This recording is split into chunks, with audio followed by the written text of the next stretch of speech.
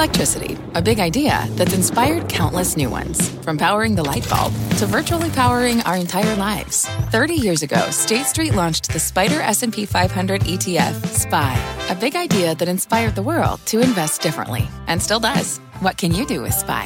Before investing, consider the fund's investment objectives, risks, charges, and expenses. Visit ssga.com for a prospectus containing this and other information. Read it carefully before investing. SPY is subject to risks similar to those of stocks. All ETFs are subject to risk, including possible loss of principal. Alps Distributors, Inc. Distributor. And welcome to The Exchange, everybody. I'm Kelly Evans, and it is eerily quiet here on Fed Day. We're just an hour away from the decision on rates, and you can feel the market holding its breath. We're expecting a half-point hike, but will it seal the deal on a recession, or will the Fed send us a dovish surprise? And what will Chair Powell say about the Fed's next move? Remember, that's at the presser at 2:30 Eastern. Stocks are higher. Dow's up 167 ahead of the decision. Let's get Dom Chu with the setup. Dom. All right, it's pretty quiet as well over here in the markets, but generally positive. So the wait and see that we normally see with kind of hovering around mild gains and losses are actually substantively fractional, if you want to look at it that way. The Dow Industrials are up 165 points, about 0.5%. That's pretty good for a wait-and-see kind of day. The S&P 500 now, 4,036, up about 17 points. At the highs of the day, we were up 31, so even more so than we are now. At the lows of the day, we were just about down 4 points. Net on balance up about 0.5%, similar to the Dow, and similar percentage advance, about 1/3% for the NASDAQ Composite, 11,291. So yes, wait and see, but generally tilting towards the positive side of things. One other place you are seeing positivity is in the oil markets. On the macro big picture side of things, you have both OPEC, the oil cartel, as well as the International Energy Agency, both offering forecasts for oil demand in 2023 that implies some kind of a demand recovery. For that reason, you're seeing a bit of a bid to oil prices this morning. WTI crude U.S. benchmark prices up $2.28, 3% gain there to $77.67. But of course, we always like to put the one-year chart up there to just show you that in the context of the grander scheme of things, this is still very much a downtrended place right now. We'll see if it stays that way for crude oil prices. And then the, move that you want to watch right now is what's happening with Bitcoin prices. In the wake of what happened with FTX and its bankruptcy and Sam Bankman-Fried getting arrested, there has been a steady relief rally, if you want to call it that, for Bitcoin prices, currently above 18,090 the last trade. They're up about nearly 2%. That's $332. If you look at the way things have shaped up, it doesn't seem like a lot. But this is the first time that we've seen Bitcoin back above 18,000 since November 10th. So again, broader moves in context. We've lost about 62% of Bitcoin's value in the last year, but it's up above 18,000. We'll continue to watch and see if that near-term momentum has any legs, Kel. I'll send things back over to you. Pretty resilient, given everything that's happened. Dom, thanks. All right, the big question for next hour is, will Jay Powell lean against the markets? He could do that in one of two ways, either more hawkish than investors are expecting or much more dovish. Steve Leisman is already down at the Fed getting ready, and he's got that story. Hi, Steve. Hey, Kelly. Yeah, the Federal Reserve is expected to announce a 50 basis point interest rate hike within the hour, following 4 straight 75 basis point hikes. But the Fed is going to be reducing the rate of increase while still trying to convince markets that it's going to be higher and remaining at a restrictive rate for some time. Take a look here, along with sharp declines in the 10-year and the 2-year since that better than inflation report yesterday. The expected peak funds rate fell from 4.99 before the inflation report to 4.81 right now for the May 23 contract. And there's increasing betting that the Fed could be done as soon as March of 2023. The broader question, as you say, if the Fed and Fed Chair Jay Powell are comfortable with this dovish drift in the outlook envisioned in the rates, and that's loosened financial conditions since the last meeting. Taking a look at how much they've loosened, the 10-year Treasury down 60 basis points since that November meeting. Junk bonds and 30-year mortgages down 75. The Dow +7. Dom Chu just told you 0.5% is just from today. Average hourly earnings, however, are up 0.6%. So if the Fed didn't intend for financial conditions to loosen and has a problem with market levels, the Fed chair today could attempt to lean against it with hawkish forward guidance. Another problem for Powell, the market sees the Fed hiking to 4.82, but then easing by 50 basis points through the year next year. That's at odds with a Fed that's probably going to update its economic projections today to show the median funds rate at around 5% for 2023, plus or minus, creating a conflict between the Fed and the market's rate outlook. Kelly. There was a lot in there, Steve, and I'm glad that you pointed out about financial conditions easing, but will the easing matter if the curves are still inverted? You know what I'm saying? I think so, but I do think the easing matters because Powell needs the markets to restrict financial conditions to bring down inflation. At least that's the story he's been telling. All right. Steve Leisman, we will see you soon. Thank you very much. Let's turn to Rick Leisman now. Rick Santelli. Sorry, Rick. Rates are on the move ahead of the Fed decision. You're shaking your head. Yeah, he's having a heart attack. Rick Santelli is out at the CME with more. How's the setup, Rick? You know, if you want to know what the Fed's next move is, I'm not the guy to listen to. If you want to know what the market's next move is, maybe I'm your guy. And if we hearken back to early November, we're talking about the same issue.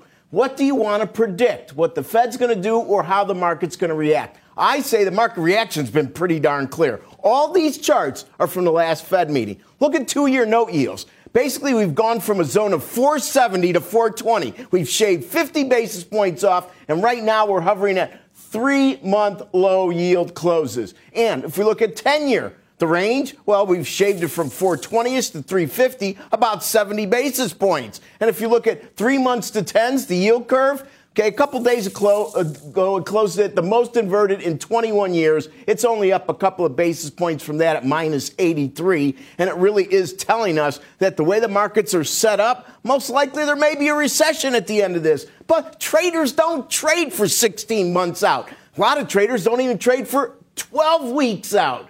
They trade for basically the here and now and maybe add 3 to 4 weeks. And if there's a recession, they'll make adjustments. They're not playing for that. They're playing for the bullish move in Treasury yields. And if we look at what's going on with respect to the dollar index, same thing. Since the last Fed meeting, it's basically gone from a 112 area to now 104 area. These are huge moves. And even though, just like inflation, the dollar may be weak, it's historically high. And finally, the HYG. Nothing tells you how investors are feeling about interest rates or nervousness in the markets of interest rates than an HYG high-yield ETF. And it's been steadily climbing. As a matter of fact, yesterday closed at a 3.5-month high. Kelly, back to you. Rick, what are you most going to be watching? The dots, you know, their rate projections. We've obviously got the language from the Fed chair himself that's always, you know, kind of more impactful. Just the market reaction. I mean, what is going to be key, do you think?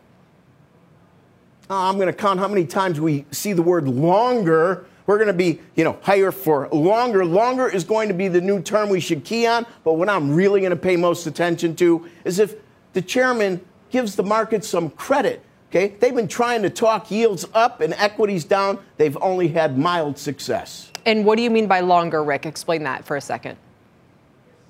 Well, I think that Steve Leisman's had it right for the last 3 meetings. The issue, and I think the markets have focused on it, is the Fed's heavy lifting, according to the markets, is done.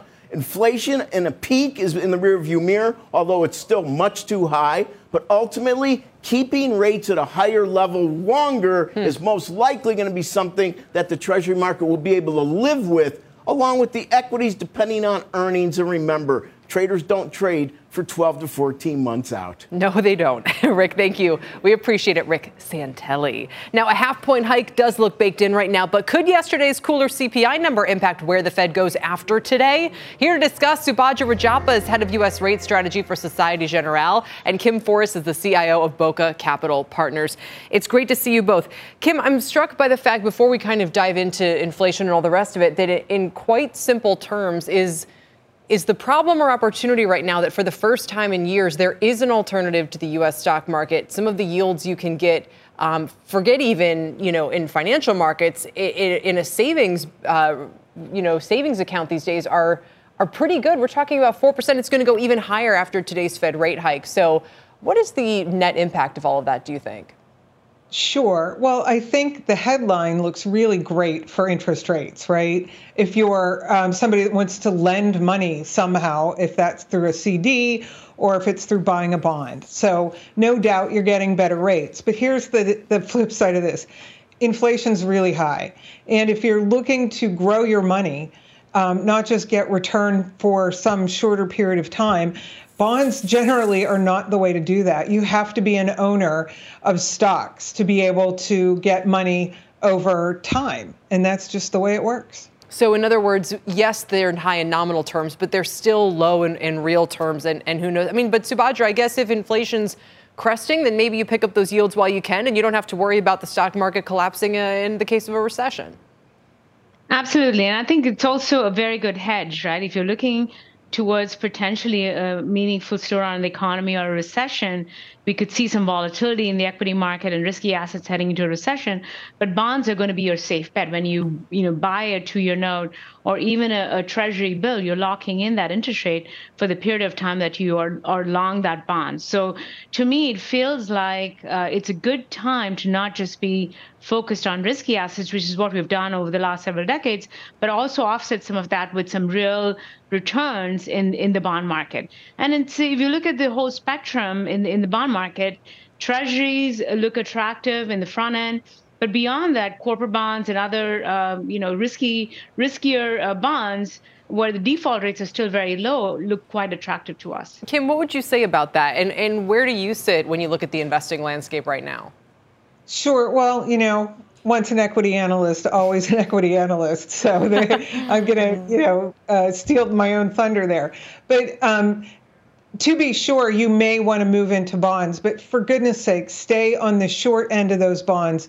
Don't buy anything way out in time, because again, you have got to have these assets not just returning cash to you through dividends and yield, but you also have to have it grow. And again, if you're going to play the trading game, you might not come out on top, because as rates as rates rise, the prices fall. Mm-hmm. So do be aware of that if you're going to trade. Subhadra, let's just talk about the landscape. What are markets telling us right now about the possibility of Fed errors being committed here when they're about to raise the benchmark overnight rate over 4% and basically nothing else in the curve, save on the very short end, is even yielding that? They are focused on inflation, so raising rates is the right way to go to try to curb inflation.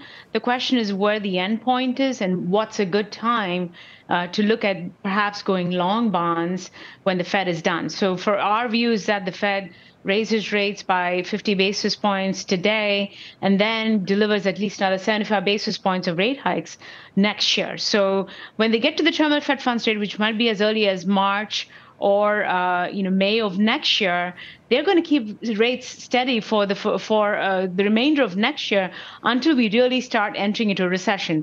We have a recession penciled in for early 2024. So, for a good portion of next year, yields could remain relatively high in the front end. So I see an opportunity in the bond market under these circumstances. Yes, on an inflation-adjusted basis, right now it doesn't look so attractive. But as we progress through next year, inflation is going to gradually decline, and the returns on bonds are going to look even more attractive. What would you like to see them do, Kim, from a practitioner's point of view? You're in the markets, you're looking at these companies, you don't want to see a recession.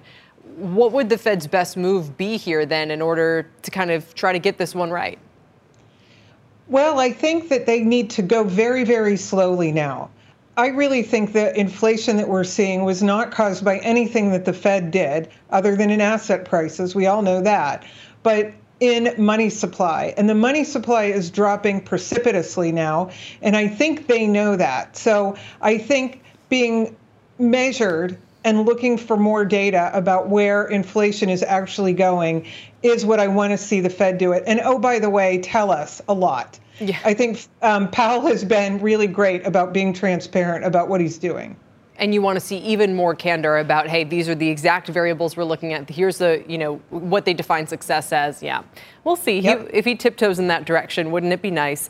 We have a big press conference coming up where he might be able to do that. Kim and Subhadra, thank you. Kim Forrest, Subhadra Rajappa, as we await that big decision in about 45 minutes' time. Coming up, Delta Airlines expecting to nearly double next year thanks to robust travel demand. Phil LeBeau will be here on set with what's driving their optimism on earnings.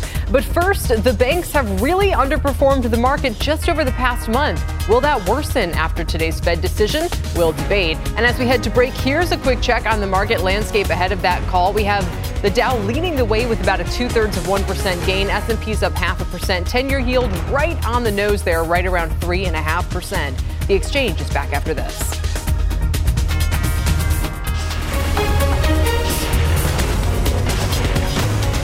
This is The Exchange on CNBC. What's on the horizon for financial markets?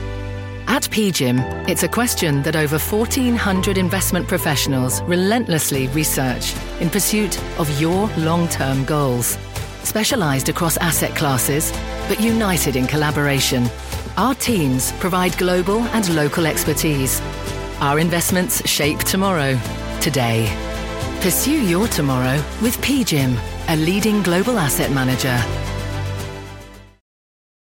Support for this program is provided by Chevron. Demand for energy is projected to continue rising in the future. To help keep up, Chevron is increasing their U.S. oil and gas production, and they're innovating to help do it responsibly across their operations, including their Gulf of Mexico facilities, which are some of the world's lowest carbon intensity operations, helping supply energy that's affordable, reliable, and ever cleaner. That's energy in progress. Learn more at chevron.com/meeting demand.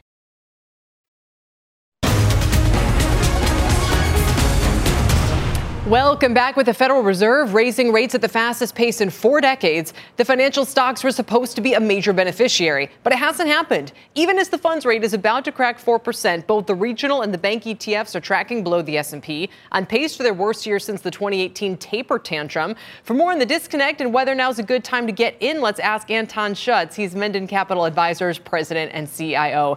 Anton, welcome. It's good to see you again. And before I sort of ask about your recommendations, what were the bright spots in the investing landscape so far this year? Who did benefit from this environment? Well, I mean, at the end of the day, you've really had a lot of sectors hurt. Energy was the biggest beneficiary earlier in the year, and they've been hurt a lot of late as the price of oil has come down. So it's really been a tough year for investors, for stock pickers. I think some of the biggest winners have been, the guys who've been trading large moves, trend followers, because there have been some big trends, particularly earlier in the year. And you've had firms like Bridgewater have, really big swings in returns as well. So it's been a tough year for most people. It has. So what about the banks? Why haven't they benefited from higher net interest income, in some cases record highs? Yeah, you can't have your cake on any of the reasons people have been trying to figure out why banks are good. But the one thing that has happened is earnings have actually done quite well for regional banks. They have benefited from rates being above zero, which is really not a good thing for the banking space. But people have worried about a recession engineered by the Fed. So they've worried about credit. Now they're worried about the top of their interest rate margin cycle. It's just they want to keep worrying. But what's happened is a lot of these companies are 7, 8, 9 times forward earnings with big dividend yields and lots of capital. And I think I've said this for quite a while, but banks are not part of the problem. It's the lending outside the banking space that's riskier, right? The cracks in the credit that we've seen out there have been companies that have, targeted subprime consumers, the lower tier. And obviously that's hurt a lot, right? Yeah. The Fed rate increases hurt a tremendous amount. Inflation has hurt a tremendous amount. Those people are having a harder time paying their bills. Yeah. Regional banks tend not to bank those types of customers. Yeah. The other big fear is commercial real estate. Oh my gosh, people have not come back to work. Our lease is going to get canceled. And again, if you really sort of think about the big commercial real estate, it's gone into the pension plans, it's gone into the large life companies. Banks typically don't have those very large buildings in major cities, other than their short-term basis during construction. So I was just going to say that valuation-wise, basically, it's a good time to get in, broadly speaking. You also, like you say, the self-help stories. What would a couple examples of those be? Sure. So near Community Bank, it's interesting I'm talking about the Northeast because you've heard me talk about tax advantage states. Yes. So New York Community Bank has just closed a merger, and the company they bought, Flagstar, is actually a large mortgage company. They have quite good commercial lending products. I think the combination of the companies will lead to better deposits, better products, and they'll use a lot of technology to help drive efficiencies in Flagstar. So I think the company will continue to pay its 8% dividend yield, which is a great yield to wait. and will also eventually be able to buy back stock. I think earnings estimates are actually too low on this company. I think there's a lot of commercial real estate. They lend a lot to multifamily real estate, and particularly rent-controlled. And so if you think about that rent-controlled, I mean, no one's leaving their New York City rent-controlled apartment. So before I let you go, am I hearing you sound pretty bullish and upbeat on the prospects of the Northeast, Anton? What is happening? Well, how can this be? How can this be? I'm being bullish on New York community, and actually Provident Bank, which is in New Jersey primarily. Some New York, some Pennsylvania. That merger they have going to Lakeland, same thing, right? I mean, you're going to get a lot of cost cuts out of it. You got a really nice dividend yield. You get paid to wait. And these companies are going to invest in a lot of technology to help them improve their efficiency and be better. So, all right. Very conservative lending structure. So, yes, I am bullish on some states in the Northeast, particularly the banks benefiting. All right, Anton, we'll see how this plays out next year with recession risks and all the rest headed our way. For now, thank you very, very much. Anton Schutz with Menden Capital Advisors. Coming up, do wages lag inflation or do they lead to it? That's the question plaguing the Fed and investors right now. We'll try to answer with Jefferies' chief financial economist ahead. But first, Apple is set to close out its worst year since the Great Recession. And now a new law in the EU is putting some of its profits in peril. We'll look at what's at stake for the world's most valuable company. As we go to break, another look at the Dow heat map. Only 3 stocks are negative pre-Fed. And those are Goldman, Verizon, and Amgen, while Merck, Microsoft, and Home Depot are leading the way. Stay with us.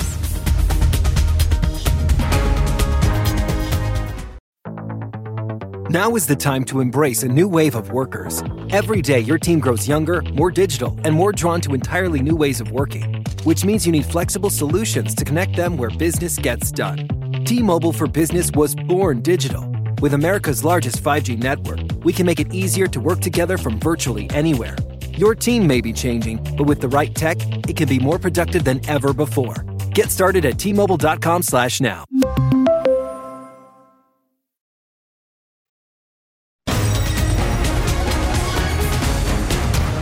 Welcome back, everybody. At the highs, we were up 256 points as we head into the Fed decision. Dow is close to those levels right now. The S&P is up half a percent, just a little bit shy of that for the NASDAQ. Now, Apple's worst year since the Great Recession could still get even uglier thanks to some big changes in Europe. Here's the stock. It's up 0.1% today, down 18% year to date. Steve Kovac is here to explain. Yeah, so this is all about the Digital Markets Act, or the DMA. That's a law passed in the EU this spring, and it's targeting the power of big tech companies. But let's talk specifically how it's targeting Apple. Now, Apple, under this law, will be required to allow third-party app stores to open up other parts of the phone to third parties as well. Now, a Bloomberg report yesterday says Apple is working on a new version of iOS that complies with the law for when it goes into enforcement, but that's not until 2024. But here's the interesting bit from that report, Kelly. Only the EU will have the third-party app stores. The rest of the world won't. And so we're seeing Apple talk about this. They're fighting about it in the name of privacy and security for their users, and that's all good. But what it talks less about is the App Store profits and margins they're trying to protect as well. But it's a good thing this is starting in the EU, at least in Apple's view, because the EU is actually a tiny market for apps. They estimated only $6 billion in sales last year. Compare that to the $29 billion in sales for the App Store in the US and $85 billion globally. So what this tells me is Apple is going to fight this country by country instead of just ripping off the Band-Aid and making these changes globally instead. And they still may be able to find ways to charge these third parties for access to iOS. But look, Kelly, it's going to take years for this to fully shake out. And while the EU may not have big app store sales, U.S. lawmakers are considering similar legislation here that'll have much more impact on Apple's revenue. Do we have any examples of these third-party app stores yet, or we just have to assume that once they're allowed to proliferate, that you could go to something other than literally what's called the App Store to download? And would that download of an app be cheaper because there's not a 30% cut? But even those third parties have to make money somehow, exactly. Right? Who are they? So potentially, it could happen the way you just described. Right now, obviously, there's some third-party app stores on Android. They're small, nothing close to the Google Store, nothing close to the Apple App Store. But what could happen here is gaming is going to be a really big thing, Kelly. This is where most of the money is made. And the Fortnite maker, Epic Games, which is going through a legal process with Apple right now, they would love to have their own video game store on the iPhone and sell that directly to customers. The real question here is, how does Apple find a way to take a slice of those transactions still, even if Epic offers more or any other third-party app store offers more favorable economics to the developer, they still may have to be paying Apple in some form or fashion. It is fascinating that it's so much smaller. It's EU App Store revenue. Why is that? Is gaming just not as big in Europe? Or why? What accounts for the difference? It's where all the money spent. Android is also way bigger in Europe, so a lot of that money goes there. But look, iPhone customers spend the most money. iPhone is the dominant market share here in the US. That's why that number is so high. And then the China numbers, which we don't have estimates for right now, but those are big too. So if similar regulation, as we're seeing with this Digital Markets Act in the EU, comes to the U.S. and goes into enforcement as well, it's going to be a much bigger impact than what we're going to see in a couple years. Great point. For now, Steve, thanks. Thanks. Our Steve Kovac. Let's get to Frank Holland now for a CNBC News update. Frank? Hey there, Kelly. Here's what's happening at this hour. Peru's new government has declared a national emergency that will last 30 days. The decision follows days of violent protests after the impeachment and the ouster of former President Castillo. 6 people have died in clashes with police. Demonstrators are calling for Castillo's immediate release and new national elections. Prosecutors are seeking an initial 18 months of detention for Castillo after he was charged with rebellion and conspiracy. Twitter has suspended an account that tracked the movements of Elon Musk's private plane. Twitter notes unspecified rule violations for the suspension. Twitter's new owner had previously said he would leave the account alone due to his commitment to free speech. Musk has not responded to CNBC requests for comments. Similar Musk tracking accounts, they remain active, including ones on Instagram and as well as on Telegram. And Pope Francis is calling for a more humble Christmas this year. He's urging people to reduce spending on gifts and donate the savings to help people suffering in Ukraine. That's the very latest. Kelly, back over to you. Yeah, always bringing that up, reminding us not to forget. Frank, thank you very much. Frank Holland. Still ahead, Delta shares are flying high after the airline upped its guidance big time.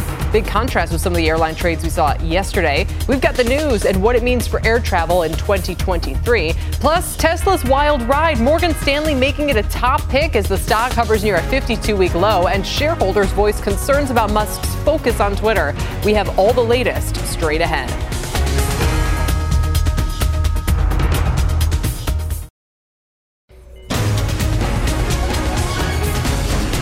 Welcome back. Shares of Delta are higher today after the company boosted expectations for next year in a presentation to investors. Now they join the likes of United and Alaska Air in seeing sustained spending and travel demand. Philip Bowe actually got a chance to speak to Delta's CEO, Ed Bastian. He joins me here on set now. But what's notable about this is what a contrast it draws to yesterday when United and JetBlue shares were way down with different kinds of views. And JetBlue brought everybody down simply because it did not give a guidance that was as rosy as many people were expecting. Well, if you want an expectation-filled guidance report here and you say, yeah, demand is there, check out what we got today from Delta. Delta is going to be doing better than expected. At least that's the expectation for the fourth quarter. And then look at next year and the following year. Earnings more than doubling is the expectation for next year, then topping $7 a share in 2024. When we talked with Ed Bastian, he said it's pretty clear. They continue to see very strong demand, not only domestically, but internationally as well. Large corporate travel, which has lagged small business travel, is continuing to gradually increase. And that'll probably happen even more in 2023. The one constraint, if there is one, is on the supply and the training of pilots. Here's Mr. Bastian. Capacity constraints are real. And listen, we're not holding it. We tried this spring. You saw what happened. Yeah. I mean, it broke. I mean, we had to dial it back, and so it's still pretty fragile. Pilots are the biggest constraint. The resources, I think that's going to continue to be a resource constraint for several years.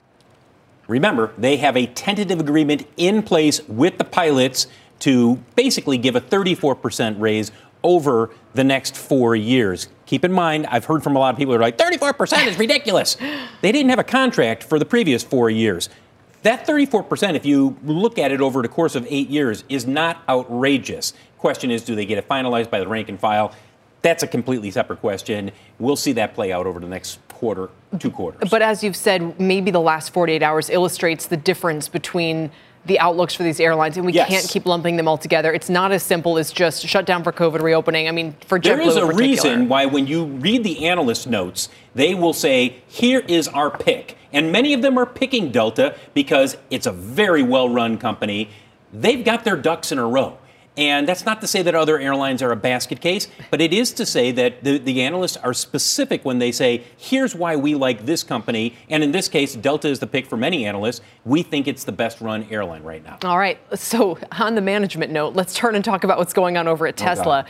Shareholders are increasingly concerned that Elon Musk is too focused on Twitter. Now, Tesla shares are hovering near a 52-week low. We've talked about the massive valuation reset, Phil, but you see calls on Twitter where there's a lot of Tesla fans, and even they are saying, we need a new CEO. We need, someone who's going to be a Tim Cook to the Steve Jobs, to draw the Apple analogy. We need a PR or an IR department. We need all of these mature corporate things to help this company, and the shares maybe reflect the reality of where they think they should be. I don't think they're going to get any of those things. Look, Elon Musk created the company. This is how he runs the company, for better or for worse. And for a long time, what gave the oxygen to this stock was either a new product being revealed, a sales report, or Elon Musk himself. Well, he's occupied right now, for the most part, on what's going on with Twitter. And as the stock moves lower here, you have to keep in mind there is a difference between Tesla, the automaker, and Tesla, the momentum-driven stock. Adam Jonas from Morgan Stanley out today saying we are staying overweight. It's our top pick for 2023 for a variety of reasons. They have more manufacturing capacity than other automakers as they go into EVs. And then also when you look at it, there is this macroeconomic drag on EV stocks. Take a look at what Elon Musk tweeted out last night. Now, this is not going to be the type of tweet that's going to make people say, yeah, I got to go buy my Tesla shares. He said Tesla will be great long term, but doesn't control macroeconomic tides, which is true. As the interest rates have gone up, all tech stocks have been under pressure, but look at the EV stocks. Exactly. And by the way, Tesla is the best performing, which isn't saying a whole lot, of the EV stocks, though it lags the traditional automakers, whether it's Toyota, Volkswagen, General Motors. Right, but it does look more better capitalized, we could say, in a higher yield, higher risk environment than what its competitors have been doing. And obviously this kerfuffle over whether they did or didn't stop production in Shanghai, there's no one to answer to. No one can get a handle on those estimates. Nor have we ever been able to. And it comes at a time when the brand question in the U.S. is also being questioned. Do we have any hard data that says Tesla is becoming less of a status symbol and more of a political statement to its detriment? There's nothing that says that is the reason why you will see Tesla lose market share. Tesla's going to lose market share because there are going to be more EVs from a broader array of automakers that are available, whether it's GM, Ford, or the upstarts like a Rivian or a Fisker. You just have more choices, so people who in the past would have said, I'll go with Tesla, they are going to go to other automakers as well. But don't confuse that with this being a company that is not well run in terms of EV manufacturing, gross auto margins, and EV capacity. They are still king of the hill. And I know that's not what people want to hear when they see the stock going lower. But remember, the stock is driven on so many things separate from the fundamentals of Tesla. And what you just said is why the bulls are losing their minds, because they think now it's being held back. Instead of having the Elon Musk halo effect, it's now kind of running in reverse. Right. All right, Phil, thank you. Good to see you. Phil LeBeau. Still ahead, inflation has cooled over the past few months as the Fed rate hikes begin to do their job. But one economist argues there's a very real inflationary threat still looming on the horizon. What it is and the potential impact on Powell's messaging. That's next.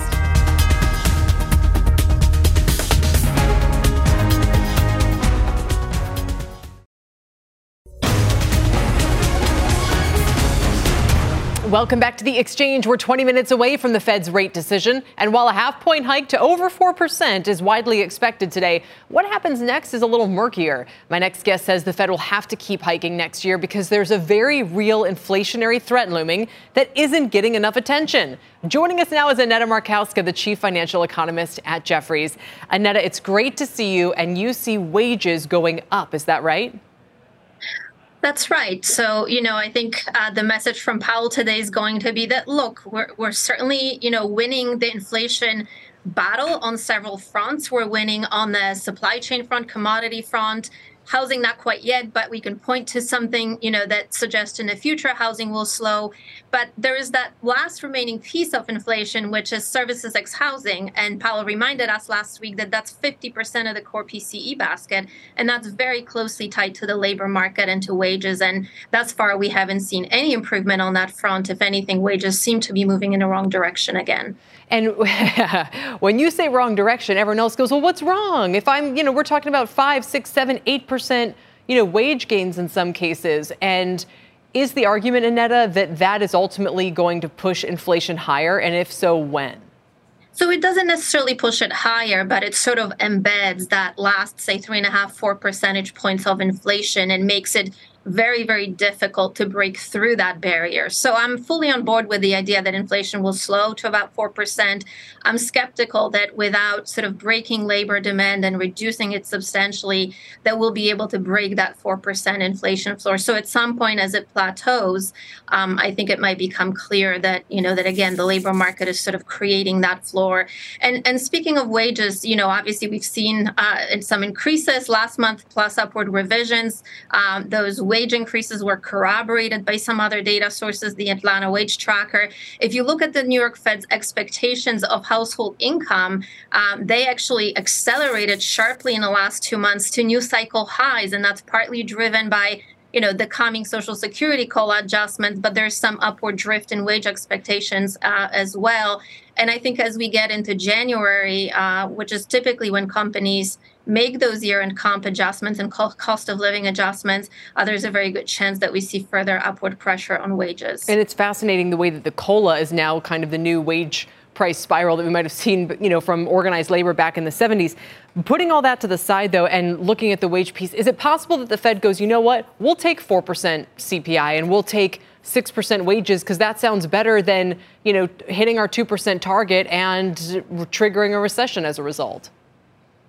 I could see some on the FOMC arguing that. I doubt Powell will be on board with that because obviously he's worried about his legacy. And we know, we've seen this movie before. We know how it ended when the Fed sort of, was willingly tolerating higher inflation. And if the market sniffs this out, right, that the Fed sort of implicitly says we're okay with 3 or 4% inflation, then we have to reprice break evens. And that means that we could de-anchor the long end of the Treasury curve. So I just don't think that's a risk worth taking. It certainly wouldn't be productive in any way. I think it could actually be counterproductive to their objectives. And if that's the case, then right now you think the market, what do you think the market is saying, that we are going to go back down to 2%? Because I'm seeing forecasts now easily of 2-3% inflation numbers in the back half of next year. Is that doable?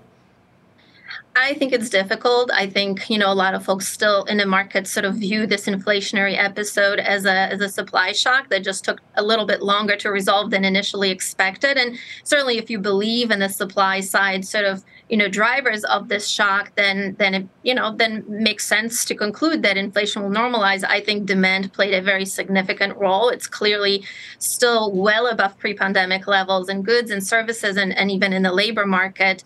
And so it's just hard to envision kind of how we restore the demand supply balance in the labor market in particular without actually putting some downward pressure on demand. And again, haven't seen much signs of that yet. So if you're right, are we going from hiking over 4% today to having to go to over 5% still, which is more hawkish than what the market is expecting? And what's the impact going to be on stocks, on bonds, if you're right from that?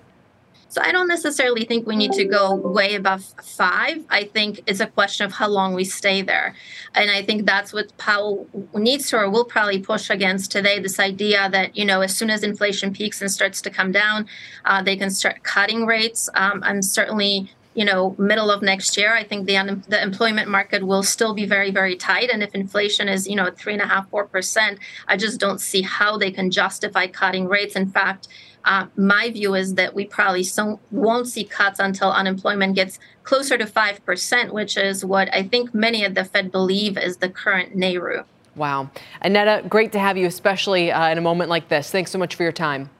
Thank you for having me. Annetta Markowska with Jefferies. And coming up, home equity is still sitting at record levels. And a new report predicts owners will be putting it to work next year as rates climb. The impact on consumer spending and the latest mortgage demand data are next. As we head to break, don't want to call it, but, markets look like they're getting their hopes up a little bit about this Fed meeting.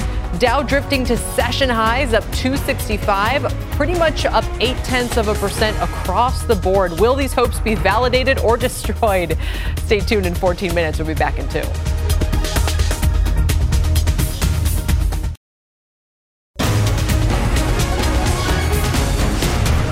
Welcome back. Got to check in on the housing market, where we see mortgage applications back on the rise after 4 straight weeks of declines, but demand still way off from this time last year. Let's get to Diana Olick with the numbers. Diana?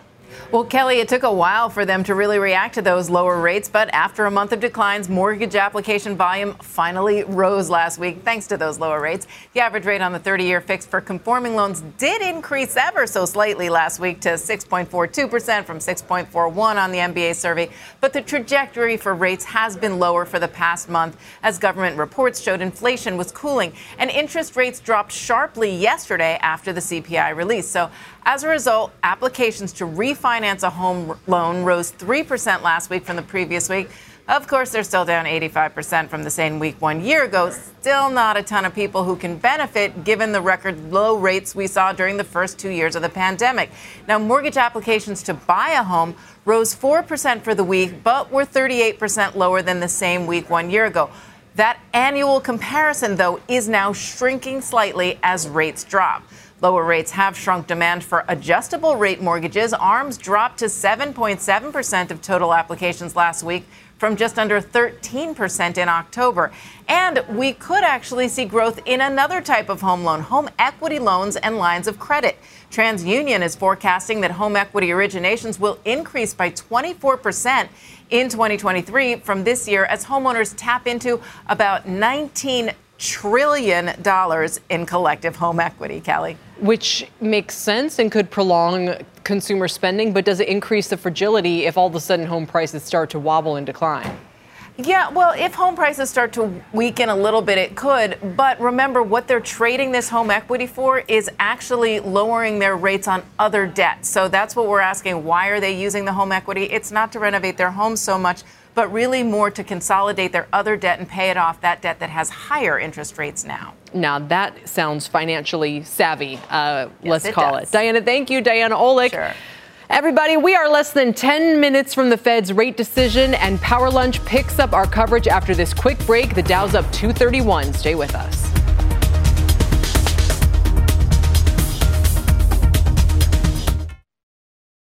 It's time to take your career to the next level. With over 150 graduate degree programs, the Catholic University of America, located in Washington, D.C., provides world-class academics with a student experience that educates the whole person, mind, body, and spirit. Whether your professional calling is in engineering, nursing, social work, or any of our other exceptional degree programs, encounter the best of everything that Catholic University has to offer and discover the best in yourself. Learn more today at catholic.edu/grad admissions.